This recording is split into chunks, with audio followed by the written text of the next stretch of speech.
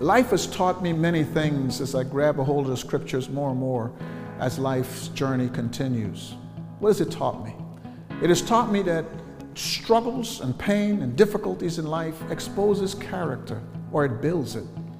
In the midst of difficult times and hard times, David's character was exposed in front of Goliath. See, in the midst of difficult times, Daniel became more resolute in how he functions and operates, and his character became so strong, they had to use his character against him in order to get him to a lion's den. You see, trials, when they shape character or expose character, what triggers the whole process is this big word, faith. And that's what we're going to study today. We're going to study how faith works it out. And when faith is working it out, it brings out what Paul would say to the end of his journey. I no longer live. I no longer live. It is Christ that lives in me. You can't get a better character development than that. And that's why I pray that you will stay tuned today so that this ministry develops you to be all God wants you to be for the glory of God. Stay tuned. For the last few Sundays, we've been looking at Joshua, a man who, no matter what he experienced, no matter what he encountered, no matter what came his way that he had to deal with, Joshua would be a person who would listen to God and deal with it and expedite it the way God said so. We've been looking at that. We're looking at Joshua and how God called him and set him aside from Moses. Moses being that spiritual leader, the writer of the Old Testament, the person who would write down the mind of God that would be in the ark of God. Joshua would be that warrior that once was a general in the army of Egypt and fought against the Ethiopians and won the great war. And it's a man of confidence in his battle skill. But he's dealing with people who are not from the Egyptian army, not people from the Ethiopian army. He's dealing with people who were once slaves that weren't allowed to carry weapons. And he now has to take those people into the promised land and deal with warriors that God would call valiant warriors. Not valiant warriors as you could have an M16 and they have a pistol. They're still going to fight. Valiant warriors. He's dealing with those people, and yet Joshua went forward and he formulated for God everything that God wanted done. We look at Caleb, who said, hey, wait a minute. I'm 85 years old, but I fought this fight. I stuck with it. Even when I saw the giants, I didn't back up. And God promised me this land. And therefore, I'm going to stick with what God says. And God promised to bless me. Rahab, who has nothing to do with the Jewish nation, but she would choose to believe in God because she saw the difference between the gods that she was seeing in the land and possibly worshiping. And she's comparing that with the gods she saw coming out of Egypt. And she made her choice. Here was a woman of the streets who made a choice and became in the line of Jesus Christ because they made a decision to work it out. They made a decision not just to hear the information, not just to function with the information in terms of I believe in this and speak these wonderful words and carry around their Bibles with tabs in it. They choose to not just be hearers, they chose to be doers. See, it's not any different than what you find in the book of James. In the book of James, the people have been scattered because of Paul. Paul scattered them. They're in the book of James because Jerusalem became a hot place to be in because Paul was persecuting Christians. He was locking them up. He was beating them. And in the case of Stephen, he was a part of killing him. That's the person who later became the Apostle Paul, that at that time was Saul. And that person, Saul, caused this church to be scattered. When you scattered, people will know that have been disrupted from their land and shifted away, like you see right now that is happening where there are wars in Ukraine. They got to pack up stuff in a little suitcase and drag all their belongings in a little small suitcase to a whole nother country, to a whole nother culture, to a whole nother place, and start over with a suitcase in their hands. It's no different than what you would see in the days of Jesus Christ, in the days that many people in Africa, when I travel to Africa and there is a volcano that erupted, you grab what you can and you're walking down the streets trying to find a new way to live, find relatives that you may know, all these different people that may take you in, and you start over. Well, they're starting over. When they're starting over with people who are saying, we don't believe in your God. And so they got all these issues to deal with. They got to find jobs. But what they're finding jobs is some of the people started to do well. But when they started to do well with their businesses, they would turn around and they would mistreat the people in the church that came looking for work. And then when they came looking for work and they mistreated them, then they would turn around and put the rich people in the right seats in the church. So you got all of this stuff is happening in the church. They can't stand the trials. They're upset and frustrated with the trials. That's why he's saying count them joy. Because they don't want to hear about no trials. They don't want to hear about God talking about anything. They just want to come to church and be blessed in the city, blessed in the fields, blessed when they come and when they go, because they're struggling. They're trying to start over. They're trying to get their life back together. And they just want God to bless them. But they're not willing to take care of the orphans. They're not willing to be a part of doing right when they go out to do business. They're not committed to even telling God, when I plan for tomorrow, I don't even say if the Lord wills. So they were in church, committed to church, listening to the word of God. But James says, you don't put your faith to work. You just hear it. So instead of being a productive believer, all you become is a religious believer. And that's the challenge that we are in this year. What God did was put us through COVID. He put us through all the difficulties that you could come with COVID. Some people losing jobs. Some people losing family members. Some people going through all kind of pain and difficulty. He put us through all of these different things. It's easy in the midst of that to just do church. So that we are not as intentional as we need to be based on how the scriptures are telling us to be. So we become religious, but we're really not living out our faith. And when we're not living out our faith, we don't get from God all we want from God. God becomes more of a religious experience than an intimate, productive, powerful person that when the tough times come again, he looks at us and said, no, you walk from me. You didn't walk towards me in the midst of your trials. You didn't count the joy in the midst of the trials. You didn't decide to mature through your trials. You didn't decide to get better through your trials. No, when trials came, you became religious and you drifted from me. And that's why these people were being challenged like we are today. How in the world do I stay intentional so I work it out? Because if I'm not, I am actually a Christian, but I'm not a believer. I'm going to say it again. I'm a Christian because I've accepted Christ in my life. I believe that he died for my sins, rose from the dead. I believe that in my heart where I'm willing to learn about him and to do things that are comfortable that I can do. But I am not a believer. We have to stop saying I'm a believer in Jesus Christ when we are not working it out. You see, I could tell you all about airlines because I've been on them for 30-something years. I could tell you all about going to Africa because I've been to Africa over 20 years. But I didn't live in Africa. So even though I could tell you about Africa, because I didn't live in Africa, I could not call myself legitimately an African. Because to live in Africa is a different culture. I look very European when I dress. I don't look African. I said, African man walk up to me and he says, are you from Africa? He said, I said, no, it's all I could tell the way you dress. I was in Port Harcourt, Nigeria. Oh, I could tell by the way you dress. You're very European. And I said, well, no, yes, you're right. I'm European, so let's get into no argument about it. He says, do you know why we dress this way in our culture? And I said, no. I said, do you know why women dress this way in our culture? No. So we're sitting in the lobby, we just talking. I said, teach me why the women dress that way. I never understood that. I understood that the reason why they dress that way is because it is the most comfortable way to dress with how they have to go and function day to day. How they take care of their kids, how they use the restroom, all these different things. I would never know. I just think it's a beautiful outfit.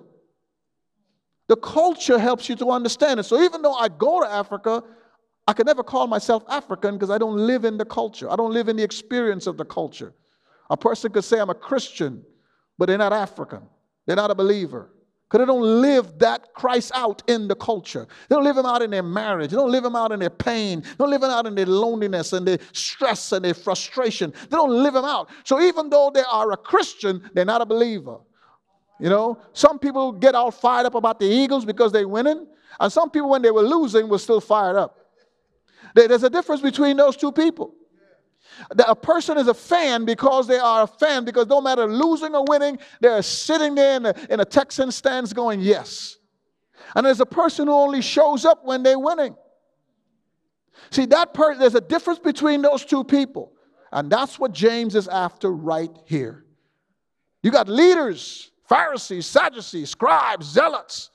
They were walking with God. They're supposed to know God. They spent all day studying the Bible. They could tell you all about the Word of God, but they nailed it to the cross. Because even though they knew God, they were not a believer of God. And today, I want to challenge you to move from this religious thing of coming to church, just knowing the Bible, and you could go to different passages of Scripture. But are we actually working it out? And if you're going to commit to do that, this is the process you got to work your way through. Or you're just a traveler. You're not an African. Look at chapter 2, verse 18. This is what he's going to tell us at first. Because not everybody made it into the promised land. Not everybody did. A whole bunch of people died. But will you tell them, would you say you went to the tabernacle? Yes. Would you say you went to the temple courts in the wilderness? Yes. Would you say they took sacrifices to God? Yes. But they didn't go into promised land because they did not believe what they knew. They just knew it. God is not meaningful if you're just going to know it up here. The Pharisees, Sadducees, and scribes proved that when they nailed him to the cross. They proved it. They proved that you could know it up here, but no difference down here. And when there's no difference in the heart, there is no manifestation of God coming out your life. Look at verse 18, he says, but someone may say, you have faith, and I have works. Let me explain what he's saying there. What he's saying there is that somebody's going to say, I quote you the Bible. I know about dispensationalism, covenant theology. I could tell you about pre-trib, mid-trib, post-trib. I can tell you all the different systematic theological processes. I can even quote scripture out of my head, and I could tell you what the scripture is saying out of my head. They could tell you all those things. So when you meet those people, they fascinate you because they're breaking the scriptures down and they're telling you what the Word of God is. That's what this church is made up of, a bunch of brain theology people. They could tell you the Bible. They could go from Judaism to Christianity. They could break down the law against grace. They could tell you those things. These people were trained by one of the best pastors in the New Testament, James. James trained them. That's why James, when he's writing to them, could talk to them this way, because James trained them. He knew who they were. He knew what they knew. And he says, I'm telling you that I downloaded faith into your head. What do you mean by that? Faith is not just believing in God that, oh God, I touched this car and I believe that you're going to give me this car. That's not faith. That's what the Bible calls sorcery. That's not faith. Faith comes by hearing and hearing by the Word of God. So a person could actually have faith, but they're not manifesting their faith because they have the Word of God. The faith comes by hearing and hearing by the Word of God. So a person can hear the Word of God. A person can understand what the Word of God says. A person can understand everything what God is saying in the Bible. But that person, James is saying, is useless because all they have is a biblical knowledge. They don't have an application of it. Let me give you an example of it. I gave you this away a few years ago. I'll use it again. I went in to get in those days, I could go out and turn my car in and I could get a loaner car. So the guy says, no, you got to go around the corner because now we're using enterprise rental. I said, no problem. So I walk around the corner. He says, we could drive you over there. Oh, man, no, I need to walk. I walk around the corner, put my backpack on and go. I get in there. The guy says, here's the keys. Thank you. I go in the car and I sit in the car and I know the gas, the accelerator and all this other stuff. Been driving since I was 16 years old. So I'm looking for where to put the key in. And I can't find where to put the key in. So I go back inside and he says, oh, no. That car is keyless. You don't tell an analytical person like me that the car is keyless and give me keys. It doesn't make sense to a person that's analytical like me. So I'm standing in front of him going, you give me keys, but the car is keyless. He goes, oh, no. You don't use the keys. So I'm still standing there because you don't tell me you don't use the keys and give me the keys. I'm analytical. I'm grew up with parents that make you analyze everything. Take out the trash. Dad, take out the trash when? Okay? Now. I grew up like that. So I'm saying, guy, you keyless, don't need the keys, got the keys. So he's looking at me now and he got a smirk on his face. I guess he decided to make me nothing. He had a smirk on his face. He says, oh, no, it works. Just go in the car. So I go in the car, no keys. I press the button because I look down there and I'm reading now. I press start, doesn't start. I said, man, I have the keys. I press start and not starting. Now he's really laughing. He's like laughing. Okay? You know, he's laughing because he decided, I really think he decided to have fun with me that day. So I go in the car, he says, you got to press the brakes. So I go in the car, hold the key, I press the brakes, nothing works. So now I'm embarrassed. I don't want to go back inside. So now I'm sitting down with the key in my hand, keyless. I put it in my pocket. This is keyless. Press the brakes. I press the brakes. And I said, okay, you got to start. So I pressed start. Boom, it started up.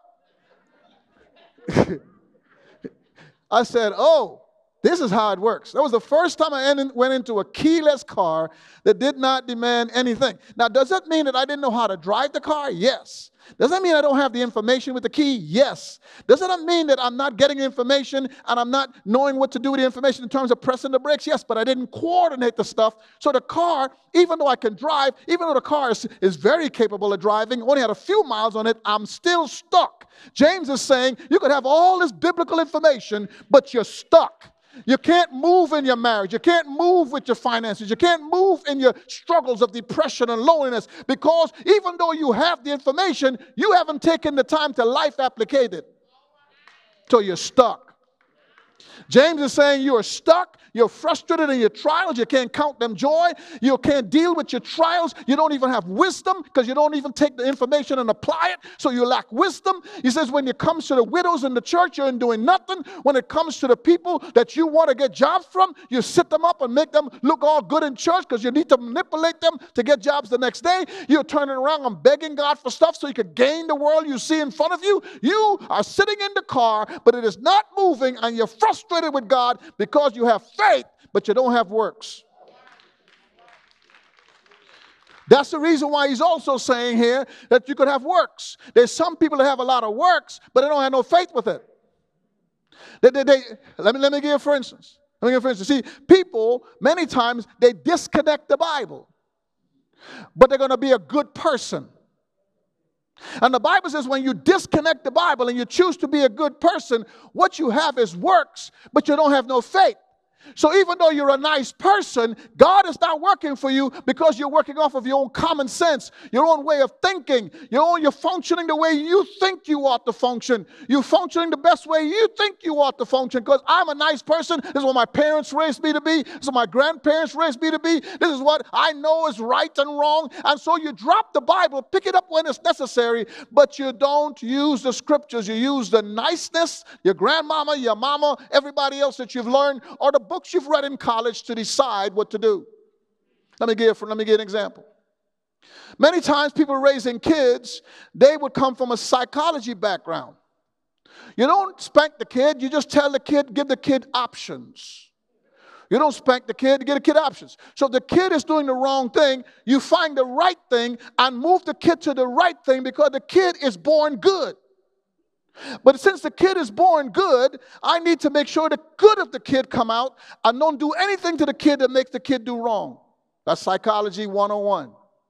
So they come and the child is misbehaving. We don't spank here. That's not how this house run. And they turn around and then give the kid the positive things to do. The only problem is the kid goes to the blocks and the kid goes, I don't want that, and throw it to the side. Now they have a behavioral problem with a positive issue. And now they're trying to figure it out. And then they say, well, I'm a good parent. I raised my child. I clothed my child. I took care of my child. I do all these different things for my child. I work. I get them a good environment to live in. I make sure they're not in a bad neighborhood. So how could this child just keep misbehaving?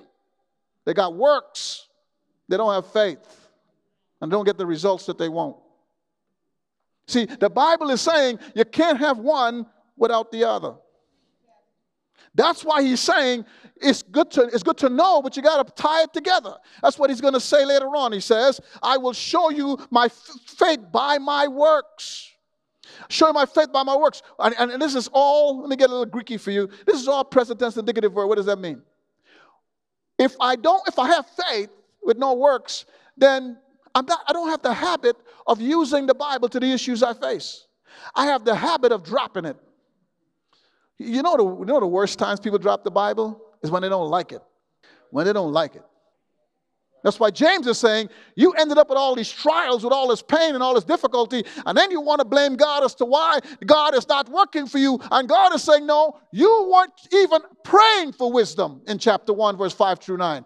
And if you prayed for it, you started to doubt. You shift from one side to the next because you're trying to pray for wisdom, turn off the Bible while you do what you want to do while God blesses it. Kind of like putting ice cream on a bad cake.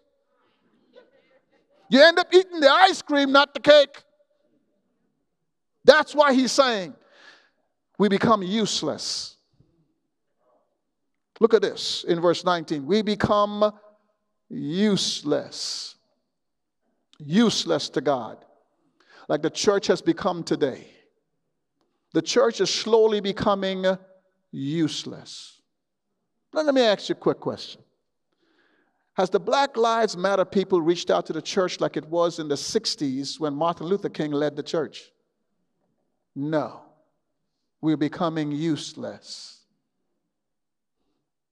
People are not looking to the church for guidance. Unless, they need some money, then all of a sudden I get these letters. Come to this function. Buy a table. They ain't called me all year to ask me for nothing. See? The church has becoming useless. The church in the African American community was the staple for everything that happened. Everything. Communicating things, talking about things, getting the leadership and direction, all came from the church. Today, it doesn't come from rappers. It comes from social media personalities.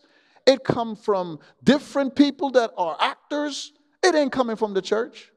We are slowly becoming useless because we have become more religious than we have become believers. Because we're not committed to work it out. And it is hard to teach that and pastor that even here. A Bible teaching church. It's hard because people don't want church anymore. On Sunday morning, church was the place that African Americans flood to. Folk washed their cars. Folk went to the barbershop. Folk came to church. It was about church. At the end of every week, it was about church. People went to their church. They cleaned their cars. They packed them kids. They didn't ask the kids if they want to go to church. They packed them kids in church, and church was all day. So you can't talk about right now. All day long. It was, you got morning. I remember them days. Hallelujah. Bring back some memories.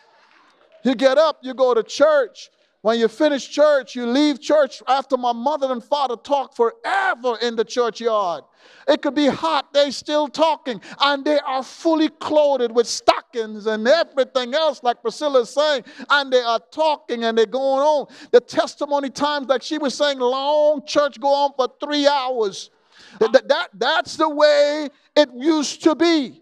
Now we got people, black people talk about God. No, look at, I'm a Christian. I go to church once a year on Easter. People now come to church and they want to know some of the drag babies from then that used to be piled into the church are asking questions like, why church now? They got jobs now. They're more educated now. They got money now. They got 6 figures now. They drive in cars where you could press the button now. And they're sitting around asking, why church? But if you ask them if they're saved, they say, I'm saved. If you ask them if they believe in God, I believe in God. If you ask them, do you believe in Jesus Christ? I believe in Jesus Christ. Now, some of them are switching over to all these different religions now that they're walking with. They want to switch over now because it's more black, which makes no sense. Because you go back into the Bible, you'll find Ethiopian eunuchs. You will find people running alongside of Jesus crying the cross that were black. You got so much black folk in the Bible, it'll blow your mind. But somehow we ain't in the Bible. We have become so non-church, we don't even know what God's saying anymore.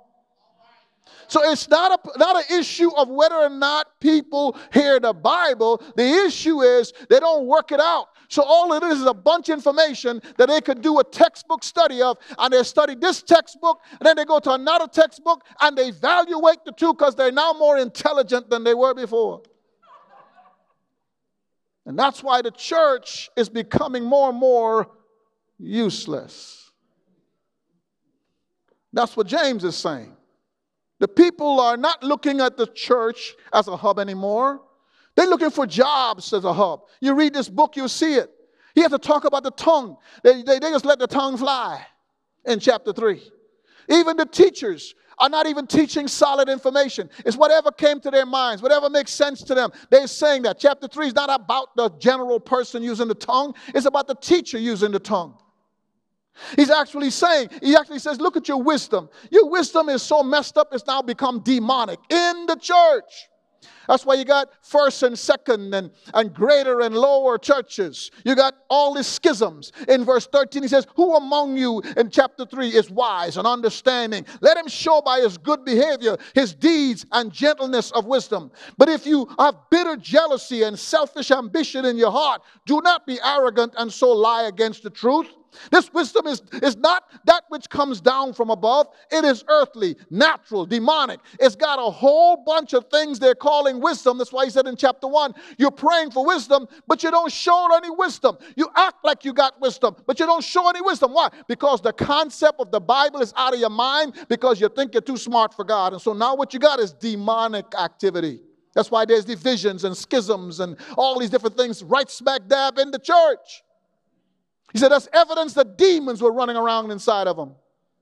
Look at it right here in verse 16. He says, but there was self-jealousy, selfish ambition exists, and there is disorder and every evil thing from people who got faith. People who got information from a good pastor like James. He says it's so bad that you got demons running around in the church. That's why he says you become useless. Because the demons are in the church. That's why there's divisions and schisms and this group over here and that group over there. That's why I fight that so hard here when I sense it. Because I don't want Satan up in here. I need Jesus to heal. When we pray over somebody for healing, we need Jesus to heal them. It's not just about the church, just preaching the Bible. It's about we need Jesus. We need Jesus to heal. We need Jesus to bless. When we give, to bless. We need Jesus Christ to watch over us all week. When our kids go out the door and come in the door, we need Jesus to cover them.